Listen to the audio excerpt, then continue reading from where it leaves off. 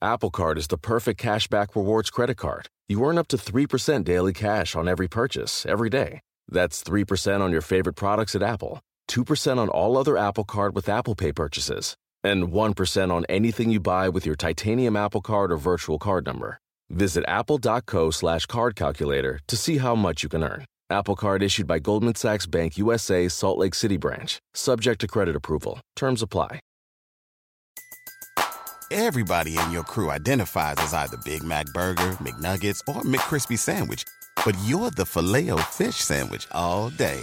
That crispy fish, that savory tartar sauce, that melty cheese, that pillowy bun. Yeah, you get it. Every time. And if you love the Filet-O-Fish, right now you can catch two of the classics you love for just $6. Limited time only. Price and participation may vary. Cannot be combined with any other offer. Single item at regular price. Ba-da-ba-ba-ba. Identifying frequency.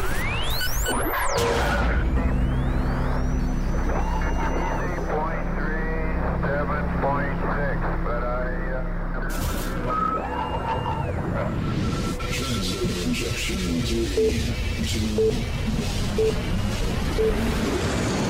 Our universe is filled with secrets and mysteries, leaving us with many questions to be answered.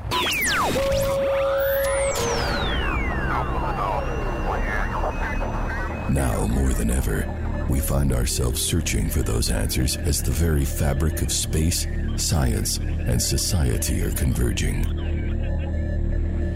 Here for the first time, these worlds collide as we give you the knowledge that breaks the barrier between what is science and what is merely pop culture. This is Star Talk. Now, here's your hosts, astrophysicist Dr. Neil deGrasse Tyson and comedian Lynn Koplitz. Star Talk. Welcome back to Star Talk. Neil deGrasse Tyson here with my comedian actress co-host Lynn Koplitz. How are you, Lynn? Hi, Neil. You know what we're going to talk about today? I do, and I'm excited. Ooh, we're talking about the search for alien life in the cosmos. Excellent.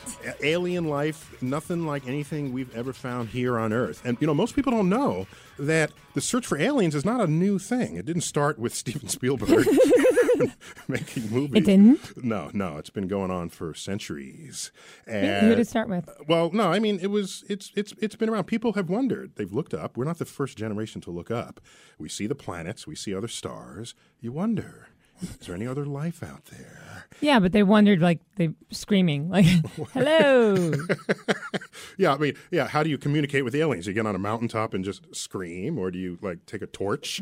Or, like what do you do? By the way, one of the most sort of famous crazy people to look for life was about 100 years ago, Percival Lowell, one of the sort of the moneyed New England Lowells. He launched a search for life on Mars, basically. I'm sorry, Neil, but that's a science geek name if I ever heard one. Percival Lowell. Why, what makes that geeky? Percival, when you name your kid Percival Lowell, you're basically saying he's going to be looking for stars. Unless he's just Percival, and then he's like an NBA player. Oh, then he sounds Percival, cool. like Percival alone, one name is there cool, but Percival Lowell, Percy. Well, he built his own observatory. He's rich enough to build his own observatory in Arizona. And guess what he called the observatory? The Percival Lowell Observatory. Exactly right. So I'm no astrophysicist, but I'm guessing. Yeah. So I mean, it turns out he actually. What did he say? Let's just give him props where they need to land. Mm-hmm. He started the search for Planet X that led to the discovery of Pluto. So that was one successful thing he did. Yeah. So that was one of his big activities. Another activity was he believed there was life on Mars and drew canals. And he believed that there were cities and they were channeling water from one location to the other. Why? Why do you believe that? Well, I mean that's awesome. But was there a reason? Yeah, he believed that because he didn't speak Italian. There was an Italian astronomer who believed he saw channels on Mars through his telescope in Italy. And channels in Italian is canale. Not a cannoli. Not cannoli. Did you see the look on my face? I'm like, cannoli, yum, canale. So he's got canale, and he sees this research paper, Canale on Mars, and he sees it in Italian, thinks it's canals. Now, the difference between a channel and a canal is that nature carves channels. Life carves. Oh, yeah. Carves canals. But are there canals? No. He made it all up. He believed. He wanted to believe. Why are so we even hard. talking about this guy then? Why is he important? He wanted to believe so hard that in the existence of life out there, that his brain took over his data-taking ability. So you say that you're saying that's what we do too. Well, if you're deluded, people want so badly to believe that there's life. So we've been searching now. You can want it so badly that it interferes with your ability to take data. Let's see what our buddy Bill Nye has to say in his Manic Minute that he Bill gives Nye. us. Let's check him out. Hey, Bill Nye here. And if you're like me, you're human. And there are two questions that come up from the moment you can start to think. How did we all get here? And are we alone? Well, the answers to those questions are what astronomers seek. That's astronomy. Now, I was recently interviewed on an international television show along with 4 people who really believe that an alien spacecraft came to their Air Force base in Montana and shut off the electricity. Well, of that, I am quite skeptical. There are billions and billions of digital photographs taken every week, not one of which presents us with a picture of an alien spaceship. But with that said, are there other worlds? Absolutely. Are there other civilizations? Almost certainly. Do they come here in spaceships to flip our switches? Probably not. Nevertheless, we keep watching the sky to see if there's someone out there. I gotta fly, Bill Nye the Science Guy. I love him. If you've got an opinion about whether there's aliens out there, why don't you give us a call at 1-877-5-STAR-TALK. Or if you are an alien. Oh, that too. But then you wouldn't need to use the phone. Well, you know what gets me though? Everybody's talking about all the time about looking for life on other planets, but my guess for life is in all the wrong places. Yeah, exactly. Okay. That's my story. But here's what I'm wondering: is it's probably not going to be like an alien life. I mean, at this point, we're just looking for like bacteria, right? Well, like something that's living. In the old days, when you said I'm looking for life, people would assume you're looking for intelligent life. But a lot of the search for life today is just trying to find any kind of life at all. Right. And I got a buddy who works for the SETI Institute, the Search for Extraterrestrial Intelligence. Yeah. SETI that's the acronym for that. And it's Seth Shostak. You ever hear of Seth Shostak? No. He's a cool guy. He's like one of the leading alien hunters in the world. He's committed. An alien hunter? Well, actually, that's the title. Now he sounds sexy. That's the title of his recent book, Confessions of an Alien Hunter, just released by National Geographic Books. And so let's get a clip of an interview I conducted with him in my office. Let's check it out. Okay. So I'm here in my New York City office with Seth Shostak, an old buddy, a senior astronomer at the SETI Institute in Mountain View, California. Seth, welcome to New York. It's a pleasure to be in the Big Apple, Neil. I'm told you have a new book that just came out. What is it? It's Confessions of an Alien Hunter, a scientist's search for extraterrestrial intelligence. So is it part memoir? Well, there is some autobiographical stuff in there. And as far as confessions go, I mean, this isn't the kind of confession that you'd have to see a priest about. But that's what I was wondering. What are you confessing that we should know about? Yeah, well, when you're older, I'll tell you. It's no, just some of the email and phone calls I get. There's some of that in there, but there's also some of the sort of the behind the scenes history of this the search for aliens. And again, aliens is anything that's extraterrestrial, meaning beyond Earth. Well, not entirely. I mean, there may be aliens on Mars, right? I mean, pond scum aliens, but that's not what I do. So that's not very nice to call them pond scum, unless it is pond scum, I guess. Yeah, and as far as I can tell, they don't object, so it's probably okay. Indeed, I mean, there's a lot in there about why we think they're out there, and that requires going into the question of, well, could there be life even nearby in our own solar system? Some of these worlds that might have liquid water. Mars is an obvious one. Some of the moons of the outer solar system. So we've got real astronomy in here, just to the reader can learn about how we pose the question in the first place. Yeah, and why is it that if you grab 10 astronomers off the streets of New York, not that I'd ever recommend doing that, but if you were to do that, what fraction of them do you think would say that it's likely there's life out there? I figure probably 90% of them would. 100% of them. If it's only 10, it'd be all 10. Yeah, very likely. You're more optimistic than I am, but yes. Don't you forget, we see what life looks like in Times Square. That allows all manner of possibility in the world. I won't comment on that, but yes. My big fear is that the aliens have visited us, but they plopped down in the middle of Times Square or in Venice Beach, California, and they just went unnoticed. They didn't look different enough from anybody else who's walking by or rollerblading by, so that they just went home. I think that was the premise of Men in Black, in a sense, that the aliens were among us. And a lot of people believe that the aliens are among us. I wish someone would bring one into my office. It'd be job security. Just to be official, You are not an alien, correct? No, I couldn't tell you if I were, but no. You're not authorized to divulge that information. We're going to hear more from Seth later on. I just like the idea of flat out asking people, "Are you an alien?" Yeah, just to double check. You never know. This is Star Talk. I'm your host, Neil deGrasse Tyson, joined by comedian actress Lynn Koplitz. Lynn. Ooh, I like that. If you have opinions about if there are aliens out there in the universe, I want to know. We want to know. 1-877-5-STAR-TALK. You just want to talk to someone other than me. No. I would just like someone else to call in, and I've been trapped with this woman in this room. So, Lynn, you're right. Earlier you asked, are we just looking for little green men, or could there be microbial life? And we think there might be microbial life on Mars. You just made me smarter than I am. I actually asked if we're just looking for bacteria or pond scum kind of thing, too. But microbial is great. Yeah, microbial is cool, and there's recent evidence that there might be because there's methane emissions from cliff faces on Mars recently found. Methane's gas. Gas. It's a kind of gas that you find in your digestive tract, actually. Like flatulence? Flatulence, yes. So it might be one of... Lynn, say excuse me. I didn't know we had that. It might be one of my ex-boyfriends on Mars. That might be who they are. That's why he's an ex, I presume. Yeah, but wait a second. So what do you mean there? It's like little pockets of it. Yeah, well, if methane were all over the planet, then you can wonder whether there's some sort of geological origin of methane. But there's a pocket of methane that emerged from the side of one of the ravines, right beneath the surface where you think there might be water, because Mars has all this evidence of once having had liquid water. And where there's water on Earth, there is life of one kind or another. So we think the water is beneath the surface of Mars. There's a cut through the landscape. Methane comes out. So it's not just cows. Wait, and then there's other little emissions. But what other planets could have life on them, Neil, other than Mars? We don't know, but we're being guided by the search for water. Well, I'm going to ask. Okay, what about Jupiter? Could there be life on Jupiter? Not Jupiter. If there's life, it's not going to be life as we know it. Why? Okay? Well, because it'd be gas. I don't know. What's wrong with Jupiter? I mean, is there? Well, Jupiter's got moons. Maybe there's life on moons. There's rocky surface moons on Jupiter. There's Europa. There's Ganymede. Jupiter's hot too, right? Jupiter is warmer than it would otherwise be at that, just because it's kind of like a failed star, so it's got some heat left over, which is kind of cool. So yeah. So you've got one of the places I want to go looking. But it has moons. It's got one of them is called Europa.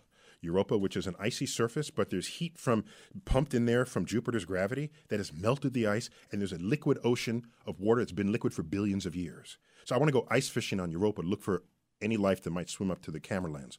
Oh, that's really exciting. So Jupiter, now this is my thing. I was trying to think of this the other day. Uh-huh. Jupiter would be, if I tried to compare the planets to real people. Now, why would you Jupiter's, do that? This is how I make things make sense to me. Okay. Jupiter's like Puff Daddy. Because it's like a failed star. A failed star. And it's got that moon that's hanging out with it who's like Farnsworth Bentley, Puff Daddy's little manservant who walks around with the umbrella.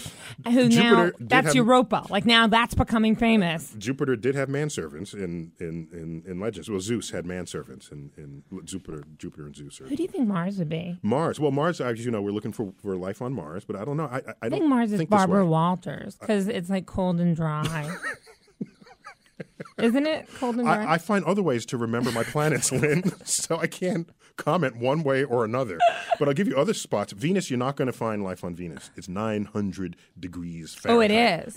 Yeah. 900 degrees. That's hot enough. It breaks apart any biological molecules you would plop down there.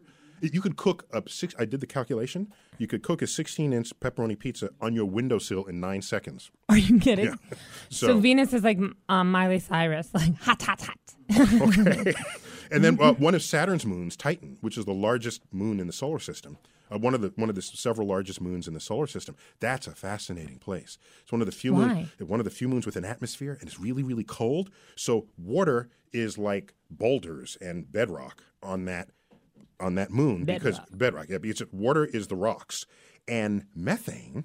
It is so cold that gaseous methane has liquefied. There are rivers of methane flowing on the surface of the moon Titan. And so we think it might resemble Earth in our early days. Do you think that we could, I was watching Total Recall the other day. Oh, yeah? There are people right now listening to the show going, why are these two people together talking? Because she sounds like some hooker they found on the street, and he's a genius. I must remind people, Lynn Koplitz is a comedian. Thank you. Okay. And that's the joy of the show, people. That's what I'm saying. This lets you yourself. It's kind of like when you were watching Sarah Palin in the debates. I make people feel like they themselves could do this. They could sit with an astrophysicist and talk. So anyway, now I forgot what I was even going to say to you. Well, we were talking about where were you? Well, we left Puff Daddy long ago. Right? Oh, we were talking about Saturn. Yeah, Saturn's moon. Saturn would be Madonna because it's like Why? because it's the center of its own universe. Yes, that's true, actually. Saturn has its own ring system, and it's got countless moons. I've lost count. Beyond 60, I stopped counting. 60 moons. It's its own mini solar system. Total recall. That's what I was going to ask you. Yeah, what? Is there a way that we could create like a pod that we could live in on another planet? I don't see why not, but then what's the point? Just like... I don't know, just to get out for a while. Like, I mean, I'd be happy just to go to Puerto Rico. I just need a break, but to be able to go to Mars for a week, that's awesome. We've tried to make these kind of pod places on Earth, and it just doesn't work. People smuggle in potato chips and Cheetos and things. It just doesn't work. I think, do we have a call? Our phone number is 1-877-5-STAR-TALK if you have an opinion about aliens. Let's take our first call. Hello. Hello? Yes, are you there? You are live on Star Talk. I'm Neil deGrasse Tyson. Hi, this is Chris from Southampton. I was wondering if you could solve the Drake equation for me. Ooh, he's calling me out. I know it's not me. He's calling. I would say no, Chris. I can't.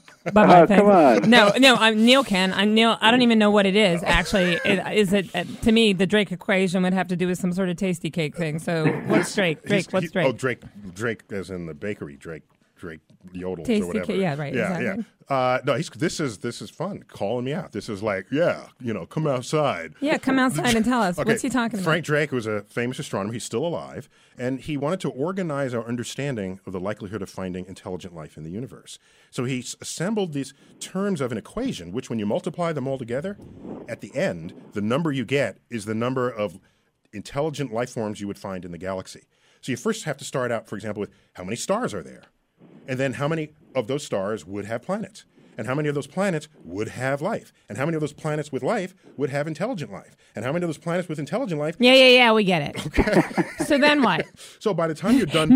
Can you tell Chris that Neil's trying to distract so he doesn't have to solve the equation? Yeah. We just want a number, Neil. Okay. Come on. The guy's got to go. He's got things to do. I've got people to... So you plug in all your best estimates for these probabilities, and at the end you get a number pops out. And depending on how pessimistic or enthusiastic you are, it could be low or high. We don't have a handle on all those numbers. The last two are the most mysterious of them all to us. What are the numbers? I have to build it up. So the last number is, what is the lifetime of a civilization that has the capacity to talk to us? Because we were intelligent, we would tell ourselves 200 years ago, but we couldn't have had a conversation with another SETI searcher because we didn't have radio telescopes. So what the most uncertain part of this equation is, how long is a civilization capable of actually sending radio signals out into space? And if you do that, I'd say maybe there could be anywhere between 20 and 100 intelligent civilizations in our galaxy, the Milky Way galaxy, that we could communicate with. Chris, did you hear an answer to your question? 20 to 100. I didn't hear one. Yeah, 20 to 100. That's my 20 guess. to 100? Well, that would imply that the lifetime is pretty short then. Indeed, because how much confidence do we have in our own civilization? That's kind of discouraging there, Neil. It means if you could be so smart that your industry actually kills you because either you bomb yourself into oblivion or you pollute your environment so that you... In the old days, it would have been like pooping in the cave. Nowadays, we are destroying our environment. I'm just trying to say. You mean where you sleep? Yes. Okay. Chris, thanks for your call. This is Star Talk. Our phone number is 1-877-5-STAR-TALK. We love to hear whether you think there are aliens out there and what you think we should do about it if there are. We're taking a break. Sleep, grocery shopping, themselves, just a few things working moms seldom have time for. And during tax season, you can add taxes to their list. So for all you working moms, make the easy switch to H&R Block and have an expert make easy work of your taxes. H&R Block guarantees your taxes are 100% accurate and your max refund or your money back. Plus, with their no surprise guarantee, you'll always know the price of your tax prep before you begin. You can even have an H&R Block tax pro do your taxes in a Block office or online from the comfort of your own home. Can your current tax guy promise all that? When you're buried under life's to-dos, let the experts at H&R Block stay on top of your taxes with a return that's right on the money and your biggest refund possible. Because tax season after tax season, it's better with Block. Make an appointment at hrblock.com. All tax situations are different. Not everyone gets a refund. Limitations apply. Descriptions of benefits and details at hrblock.com/guarantees. Whether you're a family vacation traveler, business tripper, or long weekend adventurer, Choice Hotels has a stay for any you. And that's good, because there are a lot of me's. Choice Hotels has over 7,400 locations and 22 brands, including Comfort Hotels, Radisson Hotels, and Cambria Hotels. Get the best value for your money when you book with Choice Hotels. Cambria Hotels feature locally inspired hotel bars with specialty cocktails and downtown locations in the center of it all. Hey, that's me. Radisson Hotels have flexible workspaces to get the most of your business travel and on-site restaurants. That's me, too. And at Comfort Hotels, you'll enjoy free hot breakfast with fresh waffles, great pools for the entire family, and spacious rooms. Hey, that's me, too. I guess I'm just going to have to stay at all of them. Choice Hotels has a stay for any you. Book direct at choicehotels.com, where travel comes true. Everybody in your crew identifies as either Big Mac Burger, McNuggets, or McCrispy Sandwich. But you're the Filet-O-Fish Sandwich all day. That crispy fish, that savory tartar sauce, that melty cheese, that pillowy bun. Yeah, you get it. Every time. And if you love the Filet-O-Fish, right now you can catch two of the classics you love for just $6. Limited time only. Price and participation may vary. Cannot be combined with any other offer. Single item at regular price. Ba-da-ba-ba-ba. Whether you're a space cadet or a rocket scientist, we want to hear from you. The phone lines are open. Call now. This is Star Talk.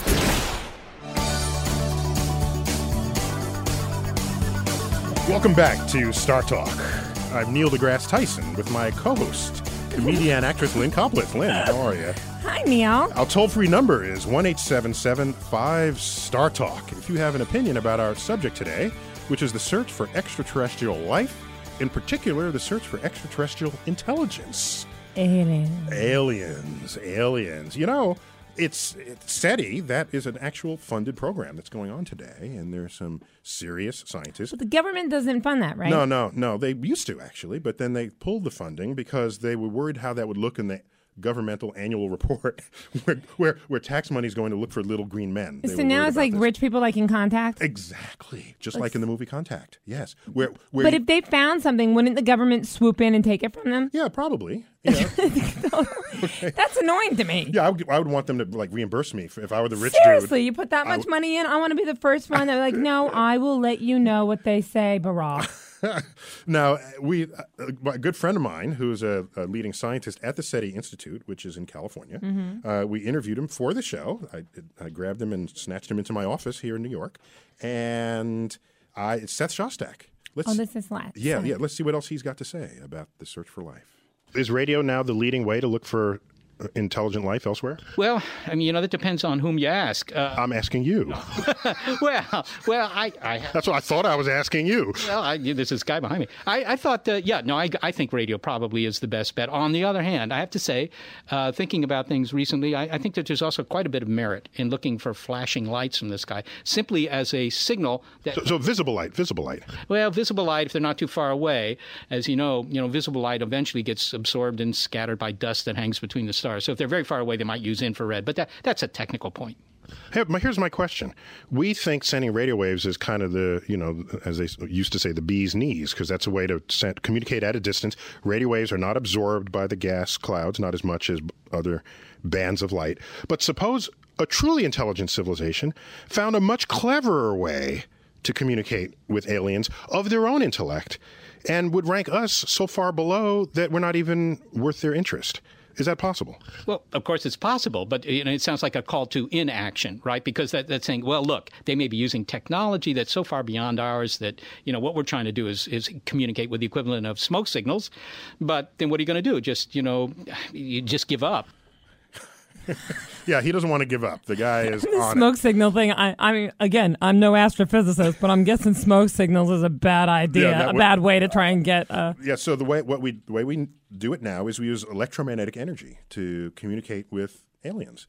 What's electromagnetic energy? It's code for light of any kind, and like X-rays. X-rays is a form of light. Radio waves, X-rays is a form. So, like my mammogram could go out there by accident. I hadn't thought about that, but if they beam it, they could. Because believe me, Neil, I've thrown these girls out before, and they have brought back some interesting stuff. I would not be surprised if aliens would respond to my right breast. My left one, not that interesting, but the right one, it gets lots of attention. This is like way too much information for me. No, I'm just kidding, but tell me. It's light.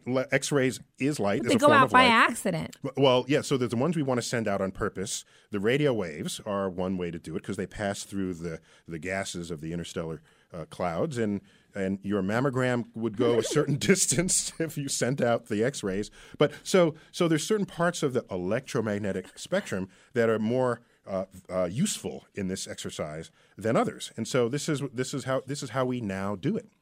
Looks like we've got another call. We do? Yeah, Matt from Southern California. Hi, Matt. Hey, guys. Yeah, Matt. What do you have for us How's here it on going? Star Talk? I guess a whole bunch of people were fans of Star Trek growing up, so I always just thought it was weird that they would always show up at this planet and be able to breathe and walk around with no problems at all. Although you're talking about life on other planets, how many different kind of life-sustaining ecosystems can there be out there? How difficult is it going to be for us to get to another planet and for them to enter our atmosphere? Excellent question. You know what's going on there is, well, first, something that is behind the question you asked, whether or not you were thinking of it. If they just plop themselves down here on Earth, they're actually contaminating our biosphere with their biology. They could be like infected with something. Absolutely. With airborne viruses emanating or oozing from them. And so actually NASA has a funded branch of itself that prevents us from contaminating other planets that might have biology we're interested in, and it protects anything that we bring back that has visited a place that itself might have had biology. So you don't want. So no one takes contraband. You can't drop like a Snicker wrapper on the Mars surface. But our history of life on Earth and of civilizations on Earth tells us that the invading species, the species that is the first to visit a new place, takes over, and whoever was there that got visited gets the short end of that encounter. It's true because we did it all throughout history, like. With American Indians, we do it to ourselves. Like the Spanish did it to the South American native peoples. I mean, and you have invaded. We did it to Indians. Like, oh yeah, they showed us how to make corn, and we were like, here's $25 for New York. Beat it. So we have to. It's a fascinating sort of geopolitical question. What happens if aliens visit us first? It means they're more advanced than us. But you also have to believe if they're more advanced than us, they've been studying us the way we are trying to study them. So they probably already know, we've got in order to enter the atmosphere, we better not get out right now because they'll contaminate us. This is very wishful thinking because military forces invading other countries never gave that much thought to their mission plans for what they were doing. So I mean, that is if they're friendly, or they'll just come here and shoot at us with whatever they have. Well, thanks, Matt, for that excellent question. You're listening to Star Talk, and our toll-free number is 1-877-5-STAR-TALK. I'm your host, Neil deGrasse Tyson, and I'm here with Lynn Koplitz. Hello. Comedian and buffoon. Actress. Professional buffoon. You can also track these shows on StarTalkRadio.net if you're sitting in front of your computer. So, Lynn, we've been trying to send signals out there, and radio signals are one of them, but we're not the first to have thought up a way to communicate. 200 years ago, one of the most brilliant mathematicians of them all, a guy named Carl Gauss, he I'm falling asleep. Okay. Hold on a second. I'm just telling. Boy, sometimes you really cure my insomnia. Thank you so much. Okay, this is good. I promise this is good. Yeah, right? Gauss, go on. He remembered his Pythagorean theorem from middle school. You just pulled out the Pythagorean theorem. I'm asleep. Yeah, the Pythagorean. You remember that was a squared plus b squared equals c squared? Oh, yeah, I remember. You're shaking now from the memory of it. So what he thought to do was create a forest, plant a forest in the shape of a triangle and put squares off of each of the sides of the triangle big enough so that an alien on another planet could look down with their telescopes and see the Pythagorean geometry on the surface of the Earth. And that would be evidence that intelligent people populated the surface of planet Earth. Or weird log gathering freaks. But another guy thought. But because is this because he thought math was the only way we'd be able to communicate? Well, we could put like a 1970s smiley face, but they won't know what even. But we've done that, haven't we? They won't necessarily know what a face is. That assumes they even have a face. Didn't we put plaques on the side of spacecraft or something? Okay. Well, yes. So another effort was we put our first spacecraft ever to leave the solar system. There are 5 now. 4 have already left. The 5th one is on its way out. All the others, by the way, that we've ever launched did not have enough energy to leave. They're stuck. They're going to come back. They're going to land on a surface. Pioneer 10 and 11 and Voyager 1 and 2. They each had plaques attached to the side. They were kind of cute. They're etched gold. One of them is like a nude man and a woman. They're holding hands together. Hilarious. And, well, they're not holding hands. They're standing next to each other. The man is the only one waving to the reader, by the way. It's waving. And love is planets getting along with one another.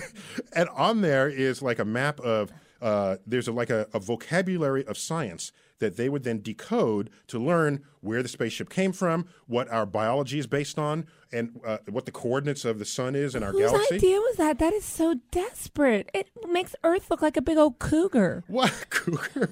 Please call me. Here's how you can reach us. Here's what we look like. If I'm not at home, we might be at NASA. If we're not at NASA, try us here. Yeah. We're just trying to make nice with the aliens. Or just plop down in Arizona somewhere, Oklahoma, and visit us. Come on over. You got an issue with this. I'm just saying, if it's your first attempt to communicate with aliens, you might as well put some. And by the way, the Voyager 1 and 2 not only had this sort of iconography, they had, there's a record album on it with etched in it is music that Beethoven, heartbeats from an unborn child. And I mean, there's things that are very human. Biggie Smalls? He had a lot of important things to say. One of my favorite comics of all time, because Chuck Berry is even on in this recording, that the aliens actually captured the spacecraft and sent back a message to us, and it said, "Send more Chuck Berry." Oh, that's hilarious. So one of them is But who decided what to put on there? Because that's just hysterical. That's just somebody's opinion. Well, actually, Carl Sagan was part of a group of people who thought long and hard about what basic information you might send aliens. One of my concerns about it is that map gave coordinates of where the sun is in the galaxy. It gave our return address. And I'm thinking, do you, walking in the street, give a total stranger of your own species your address? I don't think so. No. So the audacity to do this with aliens you never met, I just thought that was kind of bold. It's kind of like going on Facebook and eHarmony and all that. I'm telling you, that's what it's like. It's like just going out there and striking up a conversation when you can't really see them and you don't really know who they are. We've got another question on our Star Talk hotline, 1-877-5-STAR-TALK. Luke from L.A. Luke, what have you got? Hi, Luke. Hello. Wait, you have to say right. Luke. Yes, okay. Hi, Neil. I was just wondering, with the recent Kepler telescope that we sent into space, I was wondering why we chose the area of the sky that we did to search for habitable planets. Excellent question. So the Kepler telescope is a special telescope specifically designed to look for Earth-like planets in orbit around nearby stars. That's cool. Because if you're just looking for Jupiters, we don't know how you'd put life on Jupiter. It's a big ball of gas. So you want to find Earth-like planets. Luke's question's great then. Yeah, so exactly. Why did we send it where we sent it? Right. So what you have is it's going to search 100,000 stars in the solar neighborhood. And you want to be able to look in a zone of the sky where the sun is not in the way. So not all parts of the sky are equally sort of accessible to you if you're a telescope and you're not in deep, deep space. But what are we hoping we're going to see? Because honestly, like, what's the dream we're going to see with the Kepler telescope? That's an important question. Somebody waving? Little green guy? No, it's an important question. And so you got to crawl before you walk. We don't even know if such planets are out there. The Kepler mission is going to be an inventory of their existence. Then when we get the catalog of those stars with Earth-like planets, we then get the next round of telescopes that target those objects on those planets orbiting those stars. And when you do that, then you look for what's called biomarkers. These are signatures in the atmosphere of those planets that tell you that there may be life operating on its surface. Like methane emissions. Like methane emissions, which would tell you not necessarily that there was, yes, they are flatulence, as the sound effects tell us. I didn't do that. That was not me. That was our producer. I will protect you. I will protect you, Lynn. You are not flatulent-filled today. Thank you. So anytime you have spacecraft that are going up, the sun is in the way. The Earth can be in the way, depending on whether you're looking for radio waves or what other form of light. So that predetermines what swath of the sky you're going to end up looking at. Cool. So, Luke, that was a great question. Thanks for bringing that in. Thank you, Luke.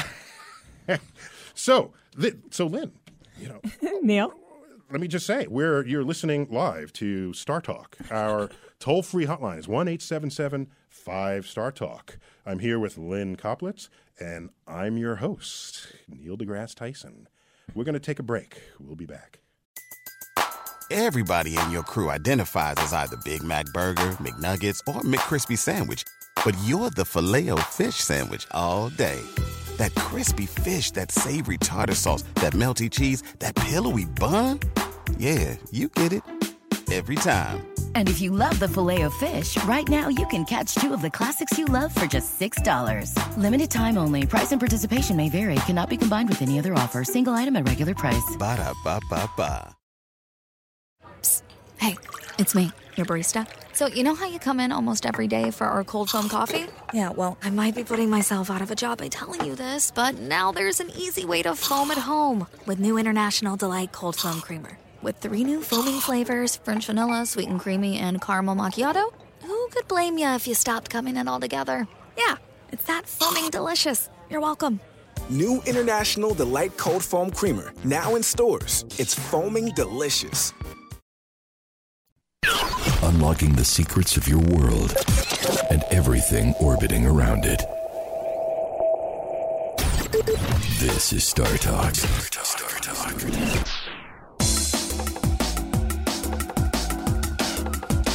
Welcome back to Star Talk.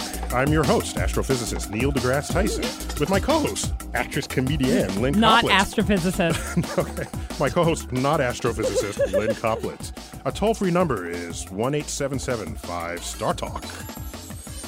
Lynn, our subject today, as you know, is the search for extraterrestrial intelligence. And there was a search that was conducted back in the 1960s that led into an actual signal being sent out. Normally, the people who hunt for aliens are listening for signals that might be sent our way.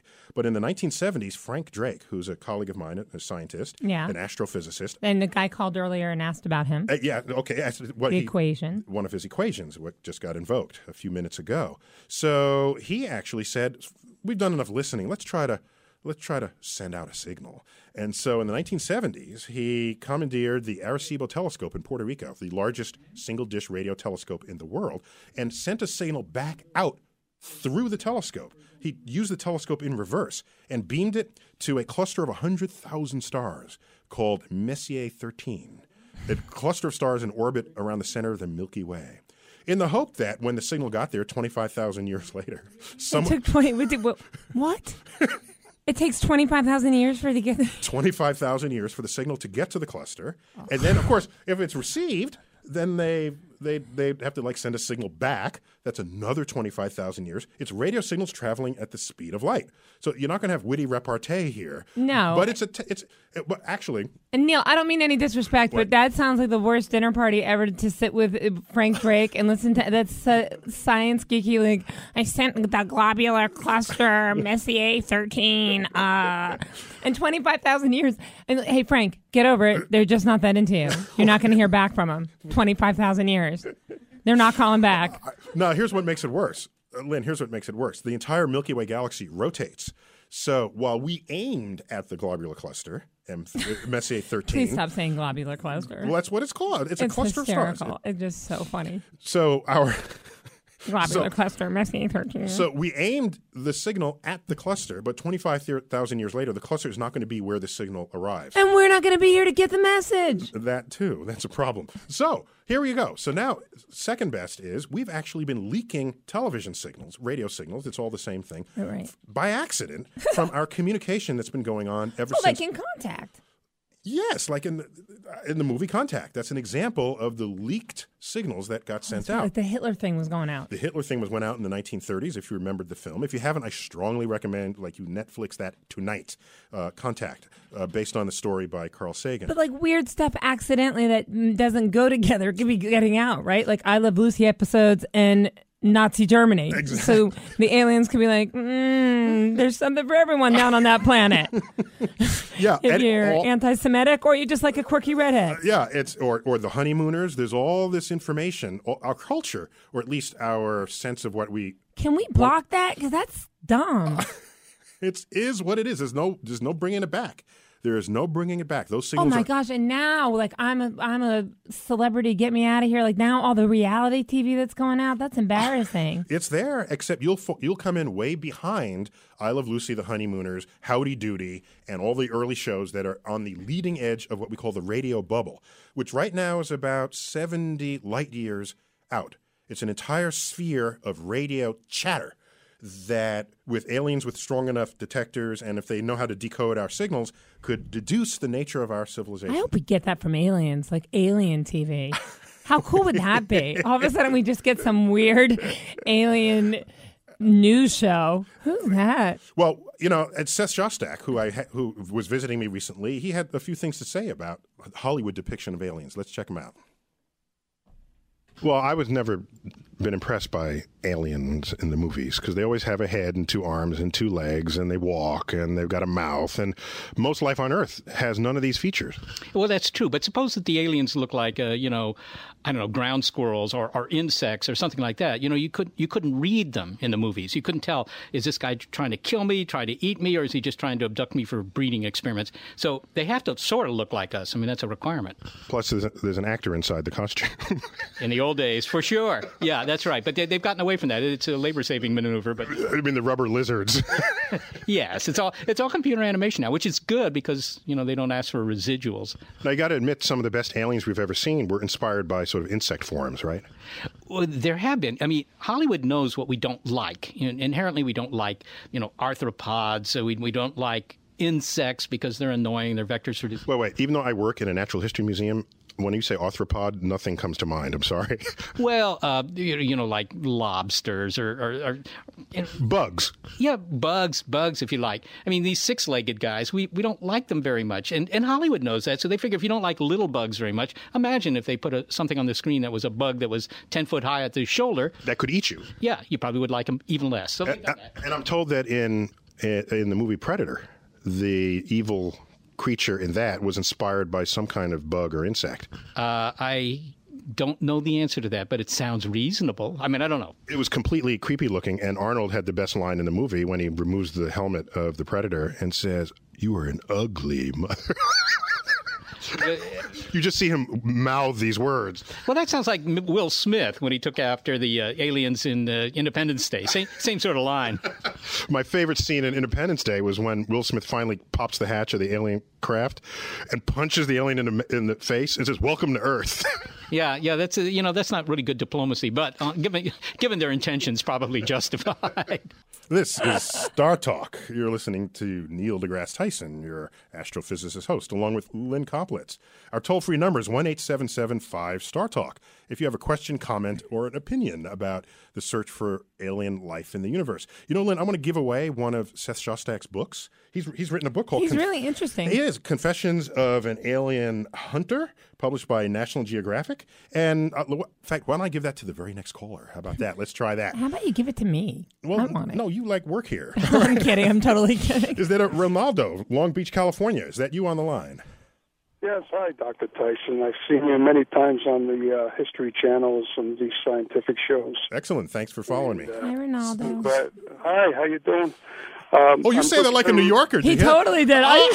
How you doing, Ronaldo? Ronaldo, how you doing? Yeah. Yeah, and I'm not an astrophysicist either. I'm just a longshoreman down here, but I'm very interested in some of these, like the universe shows and all that. They show on the History Channel and other knowledge-based channels. You're going to get a book no matter what question you have, so go for it. All right, outstanding. Well, I read science fiction, and I'm just wondering when is the scientific community going to demand that they put out more movies that concern that have authors like Arthur C. Clarke, like Rendezvous with Rama, which is long overdue.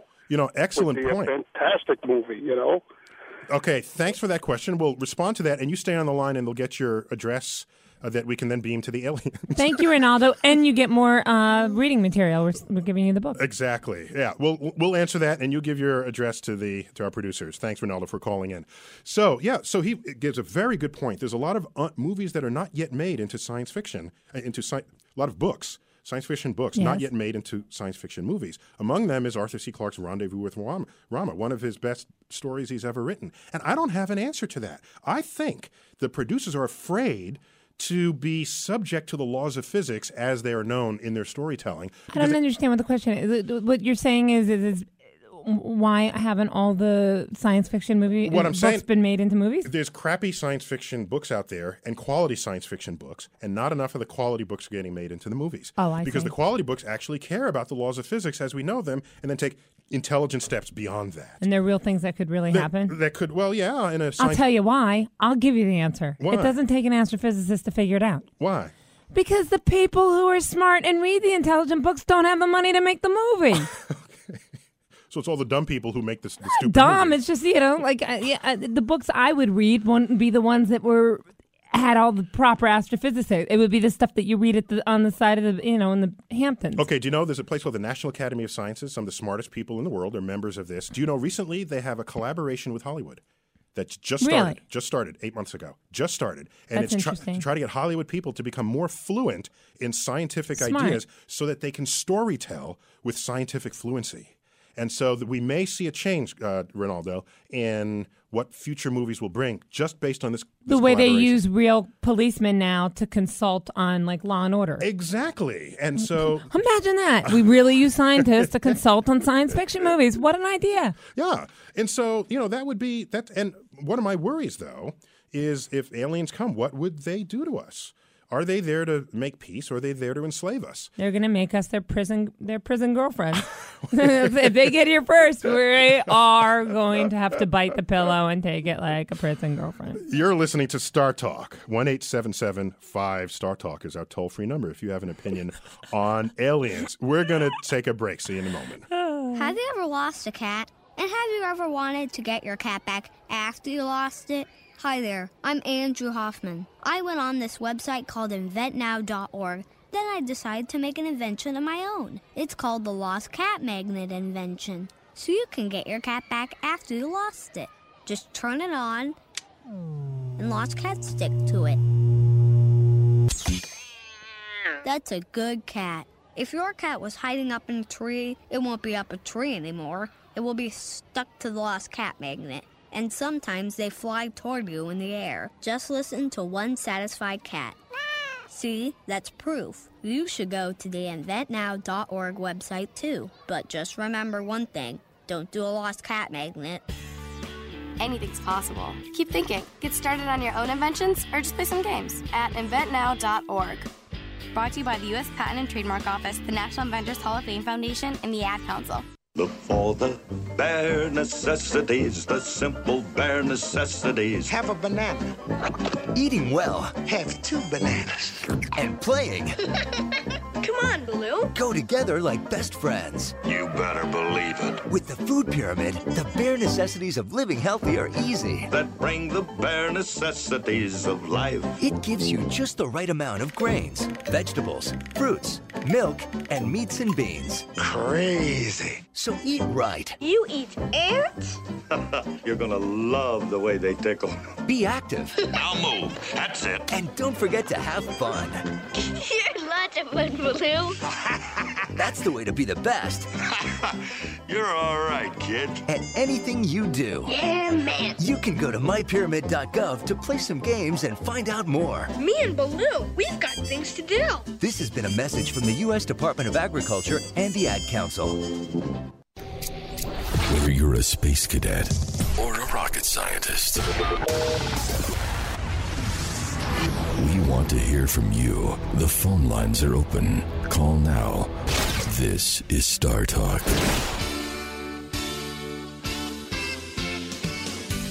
Welcome back to Star Talk. I'm your host, Neil deGrasse Tyson, with my co-host, Lynn Koplitz. Lynn. Hey, I resent that. Did you hear our thing? What? The intro to our show? What? Whether you're a rocket scientist or a space cadet, which one am I? Okay.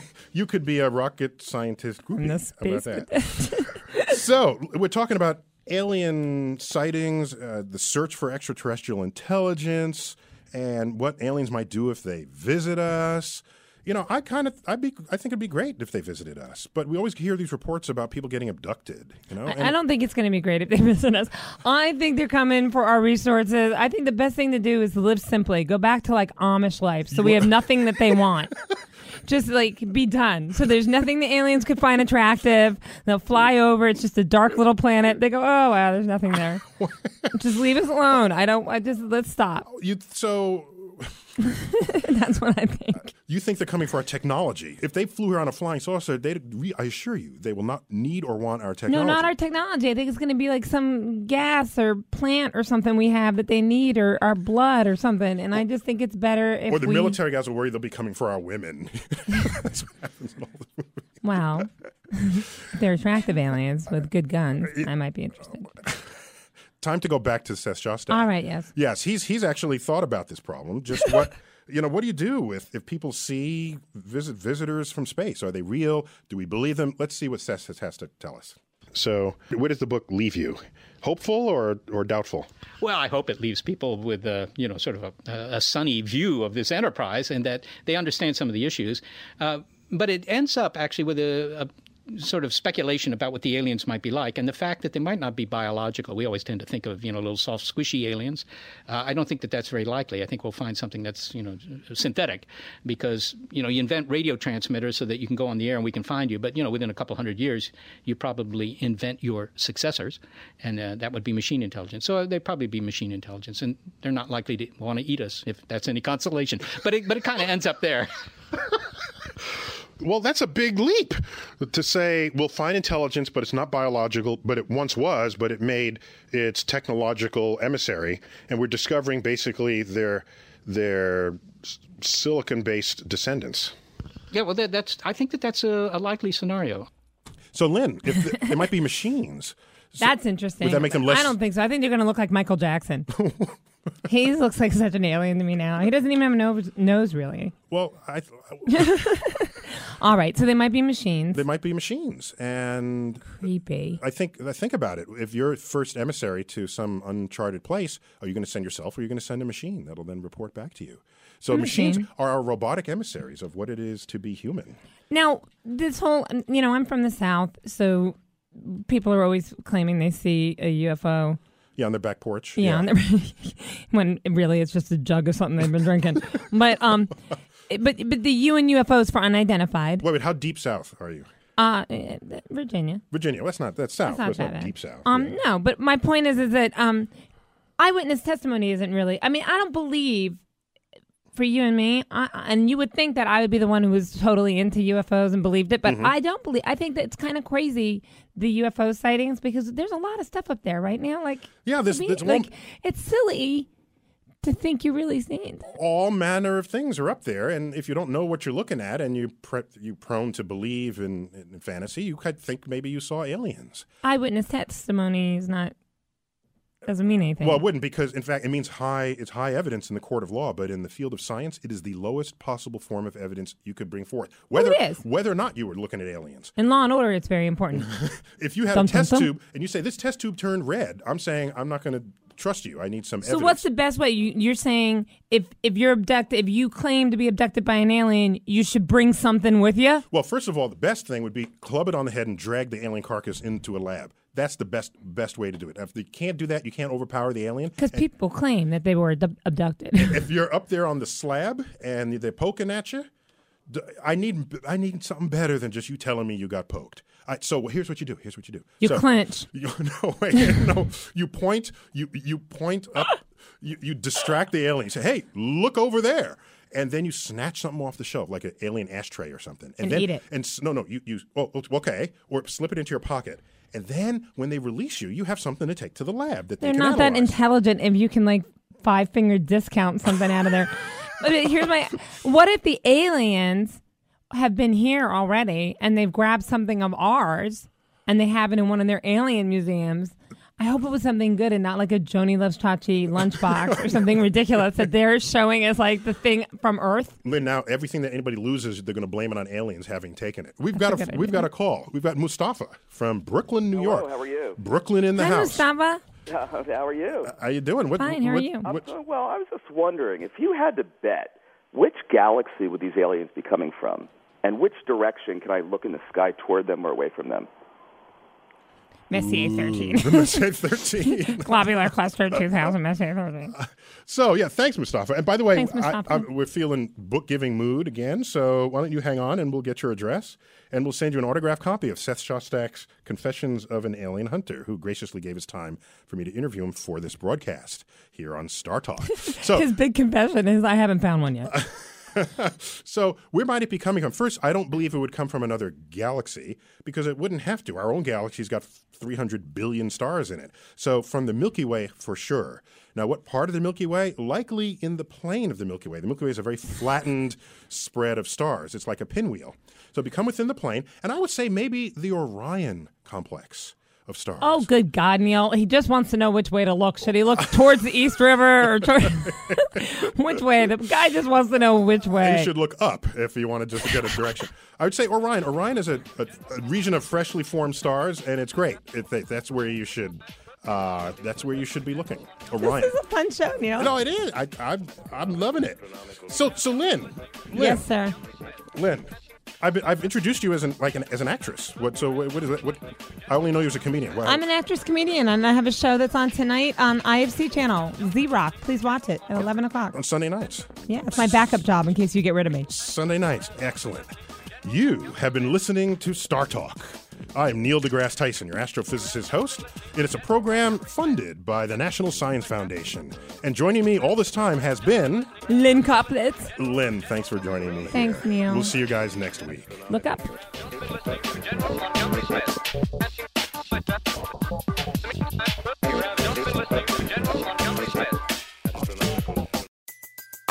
Everybody in your crew identifies as either Big Mac Burger, McNuggets, or McCrispy Sandwich. But you're the Filet-O-Fish Sandwich all day. That crispy fish, that savory tartar sauce, that melty cheese, that pillowy bun. Yeah, you get it. Every time. And if you love the Filet-O-Fish, right now you can catch two of the classics you love for just $6. Limited time only. Price and participation may vary. Cannot be combined with any other offer. Single item at regular price. Ba-da-ba-ba-ba.